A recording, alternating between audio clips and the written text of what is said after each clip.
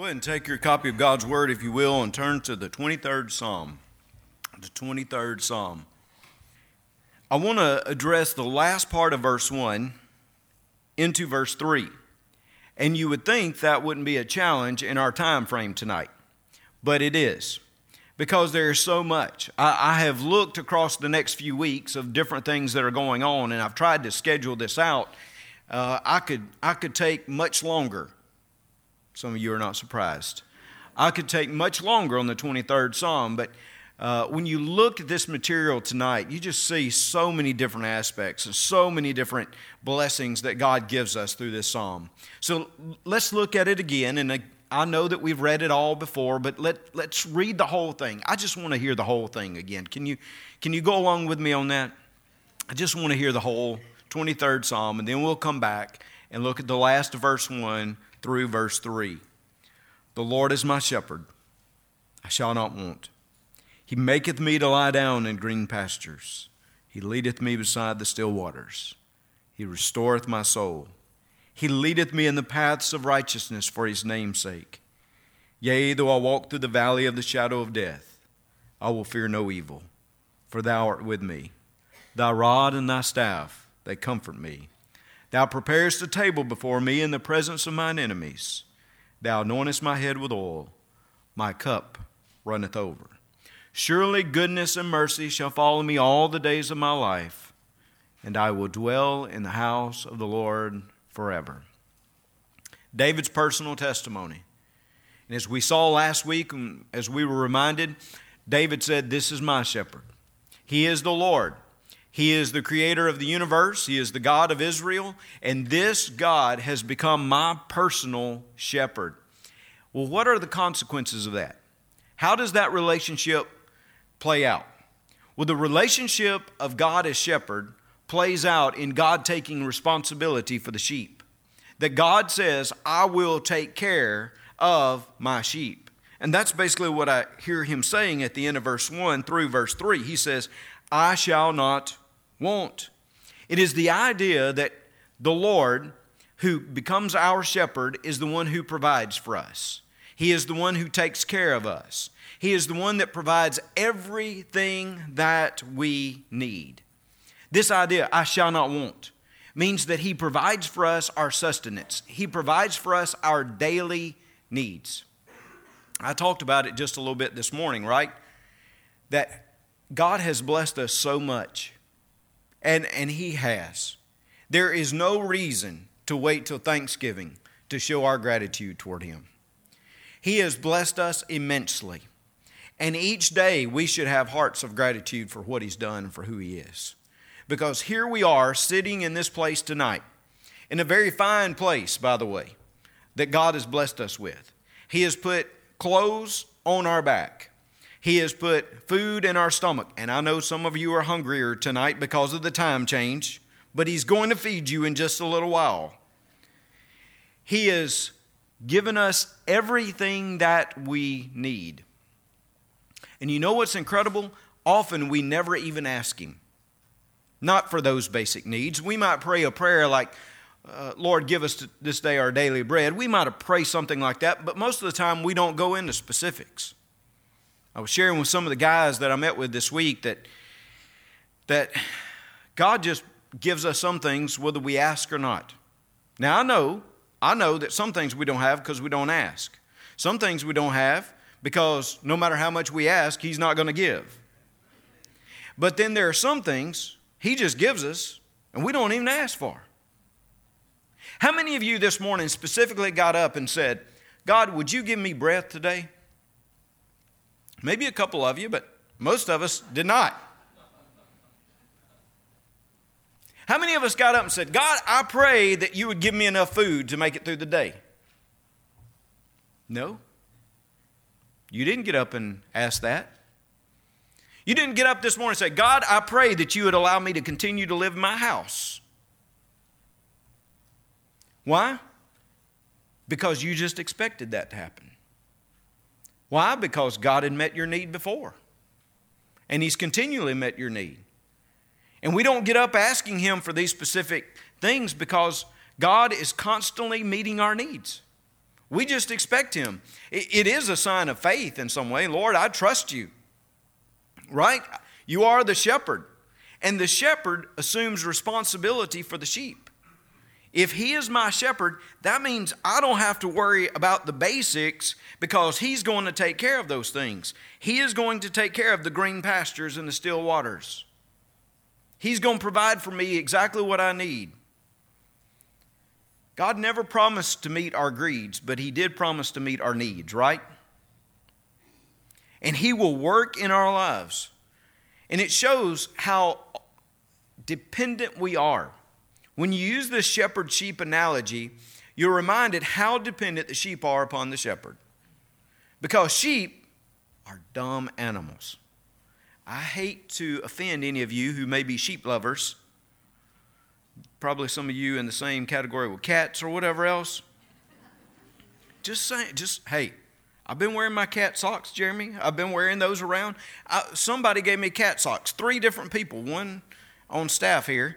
But gave me cat socks for pastor appreciation. But I've been wearing those around, so I'm warming up to the idea. Still can't stand them, but I'm warming up to the idea. Sheep are dumb animals. I mean, everything that I've read. Now, I've not been a shepherd. I've read a lot about how sheep just do not know how to take care of themselves. I shared with you last week that my grandparents that live right next door to us had a dairy. So I was around farm animals. And when I was younger, I don't know how it came to pass. I've never asked my mom, but I actually got a little sheep when I was little. And I would keep it like out in this little pen area. I would put a leash on that thing and try to lead it around. You should have seen. I have no idea what my parents were thinking by allowing me to have this sheep. But I realized quite quickly that a sheep was just not the smartest animal on the farm. There were a lot of others, dogs and other things that you could tell what to do. A sheep, you could not tell what to do. It would not even listen. You had to provide. You had to take care of things. The shepherd takes care of the sheep. We're totally dependent upon the shepherd. We'll look at it a little later on, but when you think about a sheep, you think about how defenseless they are. I mean, they have nothing, right? When an animal comes to attack, they have no sharp teeth to defend themselves with. They have no like fighting ability. Have you ever seen a sheep that you thought, yeah, I want to take him in the fight? No. The shepherd is the one who assumes all responsibility for the protection and the provision of the sheep, because that's the shepherd's nature. The shepherd's nature is, I take care of the sheep. The nature of God above is, I'm going to take care of my sheep. It grows out of who he is. As he takes care of us, he provides for us. And yes, he provides our basics every day. He will care for us. But not just the sustenance of everyday life, but I think he provides for us refreshment.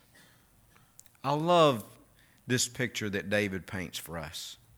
And of course, David, being the shepherd, understanding sheep, understanding the analogy so much better than we do, he says, it is this shepherd who makes me to lie down in green pastures. It is he who leadeth me beside the still waters. Now, yes, you could talk about the green pastures and the grass and the pasture land, the provision, the physical provision. You could talk about the water that they would need, and they did need water. They needed still water because sheep can't drink from rushing water. So they needed all that to survive. But I think here it's not just about physical sustenance. It's about refreshment. It's about, for us, spiritual refreshment. The green pastures and the still waters.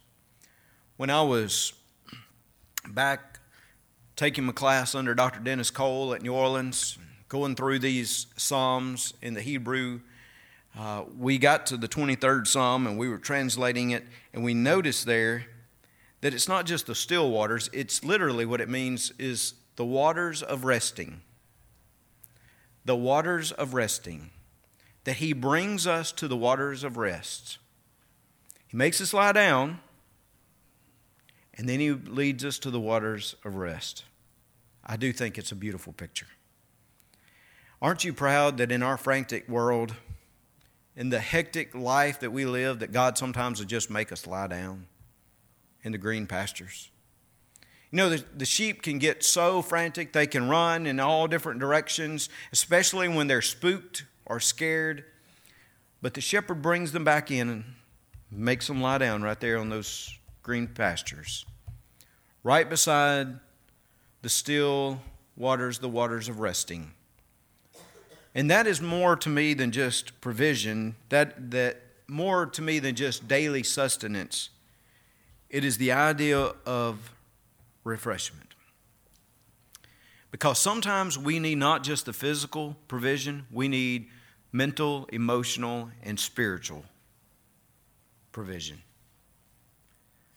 There have been days I looked at Leslie and said, I think I'm going to take a mental health day today. You know, when we talk about sickness, you know, taking a sick day and all of this, sometimes it just seems like you need to experience rest and refreshment. And this is what the shepherd provides for us. How many of us have been there? How many of us just were able to lay down in those green pastures and just hear the resting waters right by us? God has a way of doing that, of renewing and refreshing us. Oh, He provides. He provides for us daily in our physical needs, but He provides for us daily in our mental and emotional and spiritual needs. You don't miss that part of it.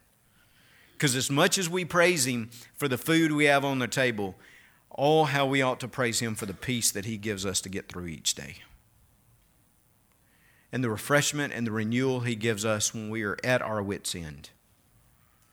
Where He just brings us and calms us and rests us in His presence. He provides refreshment.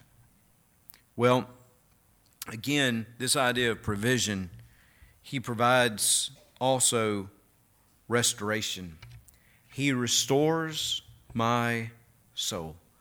I love that part of this song. I love it.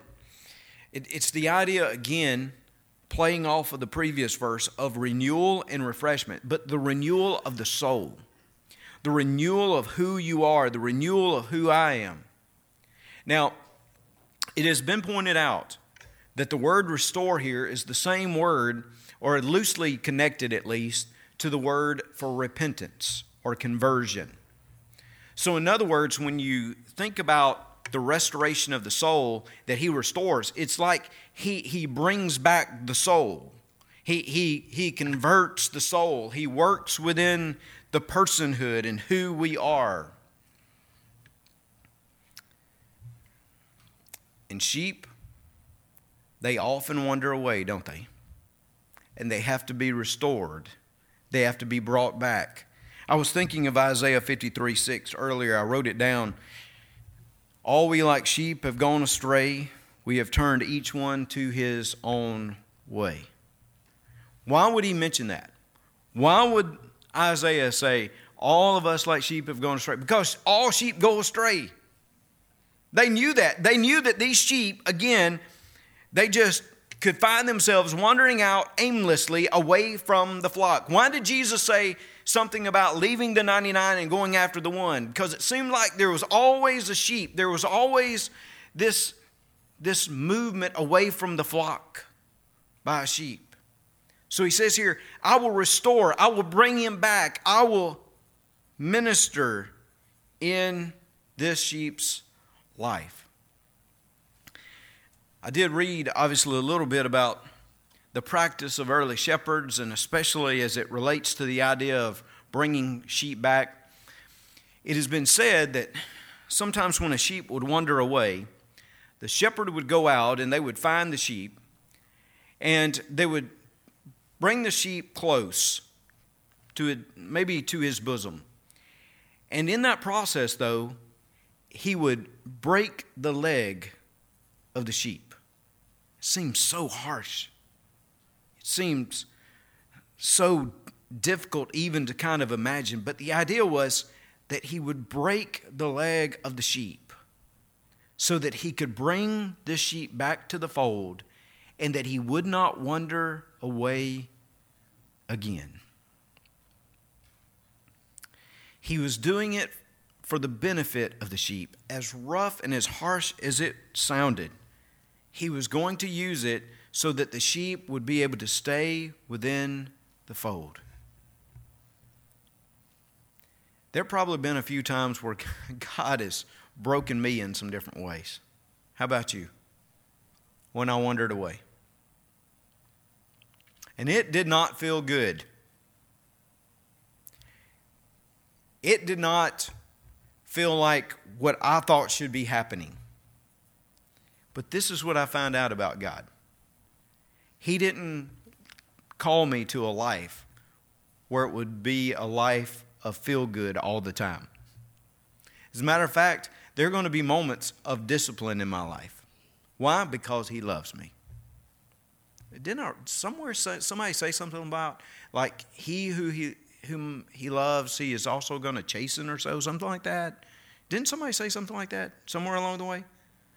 The writer of Hebrews, right? Said that He chastens those whom He loves. And Jesus, the Good Shepherd, will chasten us. He will discipline us, just like you discipline your children or your grandchildren. Don't you? Maybe not grandchildren so much. Let's go back. When you discipline your children. But they're disciplined. Why? Because you love them. That's always part of the parenting, part of the guiding, part of the leading responsibility that you as a parent have. And for the shepherd, he wants the sheep to stay. He wants the sheep to stay with the fold, so he has to bring discipline. But what he does is through this pain and through this hurt, he brings restoration. He is able to bring restoration to the soul. So even when we are at our most broken moments, God can take those things and restore us and renew our soul. Literally, it reads here, is ever being restored. Is ever being restored. My soul is. In other words, He is constantly working. And I need that as well. Because there are moments when my soul feels crushed. My spirit feels like it has been burdened down. And yet, He restores and He renews. The shepherd would take that sheep after breaking the leg and would place a splint upon it and care for it and demonstrate love and compassion. And our Lord, even as He brings us through difficult moments, He still cares for us through those moments, through those times. He provides for us restoration. Let me say this finally. He provides for us leadership. Look at this. He leadeth me in the paths of righteousness for His name's sake. He leads us. I believe the shepherd lives to lead. I believe that the shepherd in his DNA has some type of leadership responsibility. The shepherd just does that. He is who he is. He is going to lead the sheep. I said to you a few moments ago that these sheep, they're not the smartest animals because they're directionally challenged. They don't know like exactly where they are all the time. All they care about sometimes is the next leaf of grass. That's all they're looking at, right? They're consuming. A sheep will just begin to eat and eat and eat a little farther over there and a little farther over there and a little farther over there and a little farther over there. Before you know it, he is so far. He didn't intend to get that far. He just went that far because all he was concerned about was the next blade of grass. The shepherd is responsible for leading the sheep into the paths of righteousness. Now, there are a lot of people that feel like they're led, but they may not be led by God. Oh, they'll blame God. We often blame God on everything we do. Well, I feel led to do this. I had a deacon some years ago came to me, and he said, I think you preachers, I think you carry around in your pocket a bunch of fishing lead. And I said, Scott, what do you mean by that? He said, I think that's what you do. I think you all just carry around fishing lead. I said, yes, I heard what you said, but tell me what you mean. What do you? He said, because all you do is you stick your hand in your pocket and you go around saying, I feel led, I feel led.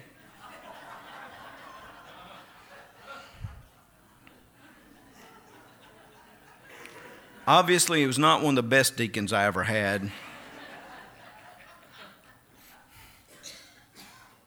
But there are some people that just go around and, everything they feel led. The sheep know his voice. The sheep know his voice.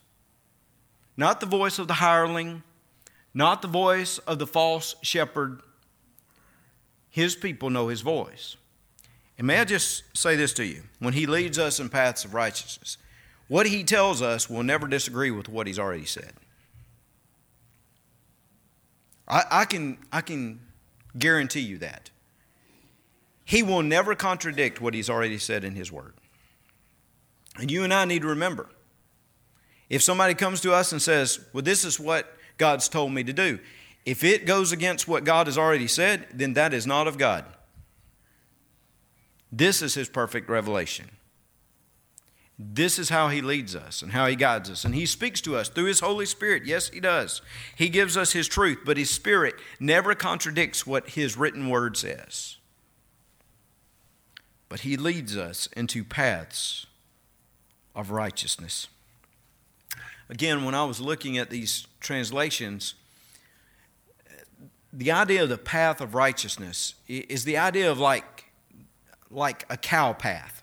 Mark, it's like a calf path is what I think they would tell me in my early Hebrew classes.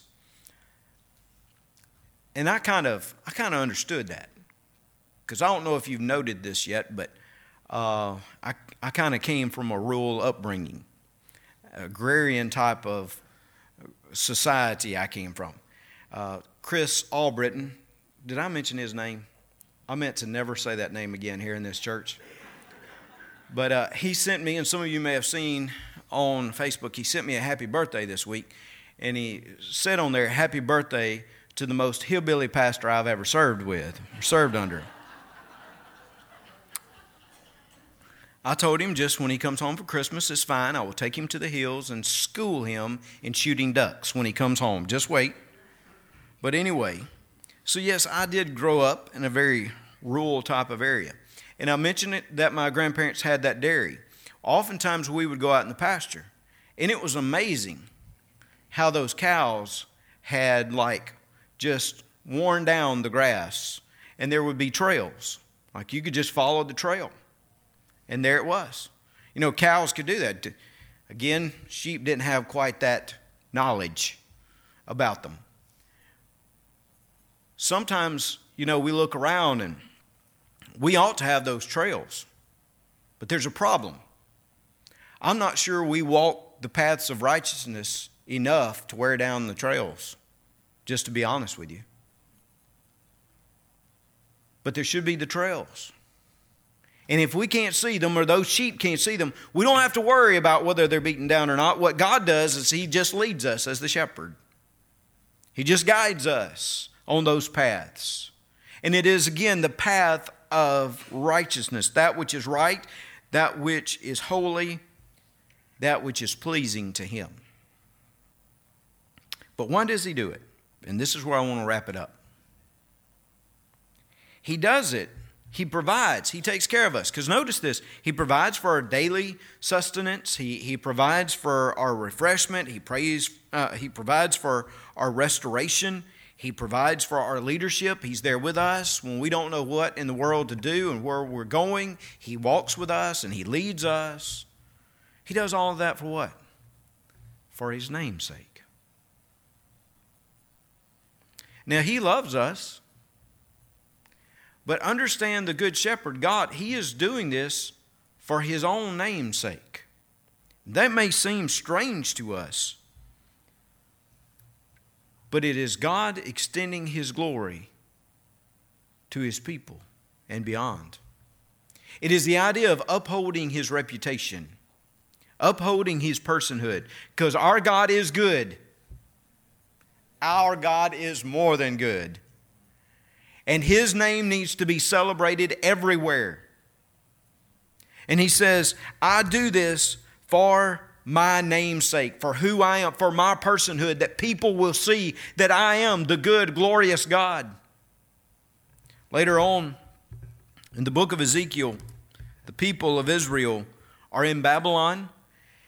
They are there by their own choice because they have rebelled against Yahweh God. They have forsaken the covenant. And because of that, God sent them into bondage in Babylon. And in Ezekiel, you have the promise of renewal, that God is going to restore the people. And this is what He says. In Ezekiel 36:20, He says, when they came to the nations, wherever they went, they profaned my holy name. When they said of them, these are the people of the Lord, and yet they have gone out of His land. But I had concern for my holy name. Did you hear that? I had concern for my holy name, which the house of Israel had profaned among the nations wherever they went. Therefore say to the house of Israel, thus says the Lord God, I do not do this for your sake, O house of Israel, but for my holy name's sake, which you have profaned among the nations wherever you went. He said, I'm about to deliver you. But it is not because you are such a great person, because actually you all went among the other nations and profaned my name, my reputation. When you should have been a light unto the nations, as Isaiah said. You went out and you actually detracted from my name. You took away from my glory. But I'm about to work within you to bring you back. And when I give life to those dead bones, oh yeah, you remember Ezekiel 37, that vision? When I give life to those dead bones, and bone comes upon bone, and sinew comes upon sinew, and muscle comes to muscle, and the skin is given, and the breath of life is given, the people everywhere will know that it is I, the Lord God, who brought back the people of Israel. Because He was doing it not for their sake, but for His glory to be extended among all the nations. Why does He call you and I to walk the paths of righteousness and follow Him? Why does He provide for us? So that we can make His name great among the nations. Because we can declare His glory. We do it for His name's sake. We don't do it for ours. It's not about advancing the reputation of us individually. It's not even about advancing the reputation of Temple Baptist Church. It should always be about advancing the name of the Lord Jesus Christ, which is the only name worthy of worship and praise, the only name that gives life and forgiveness to individuals. He says, I do it for my name's sake. So I say to you, as we get ready to leave this place, we think about the shepherd who provides for us daily in the physical sustenance, in the daily refreshment, in the restoration, in the leadership.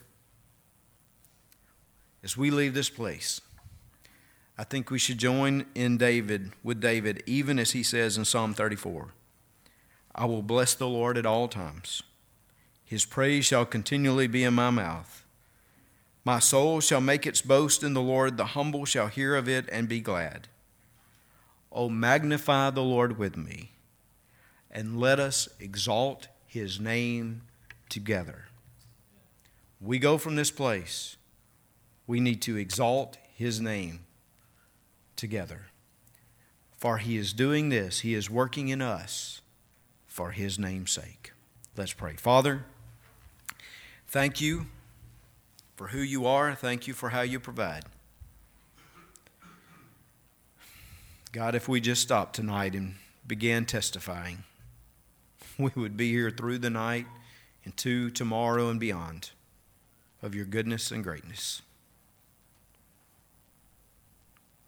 You've been so much better to us than we ever deserved. Whether it's providing for us each day, the shoes on our feet, the clothes on our back. Whether it's your refreshing spirit that comes into our lives when we are at our wits' end, and you mentally and emotionally renew us and refresh us. Whether it's when we walk away and you come to us and bring us back and restore us, even though it may be painful, Lord, we thank you for bringing such discipline in our lives, that you love us so much that you would do that. And God, we tonight confess our dependency upon you for all these things, and we confess our dependency upon you for even the leadership. Because, Lord, we all have decisions to make. We have daily lives to live. And apart from your word and your spirit, your voice calling to us, we could never do it on our own. Lord, thank you for being there for us in all these ways.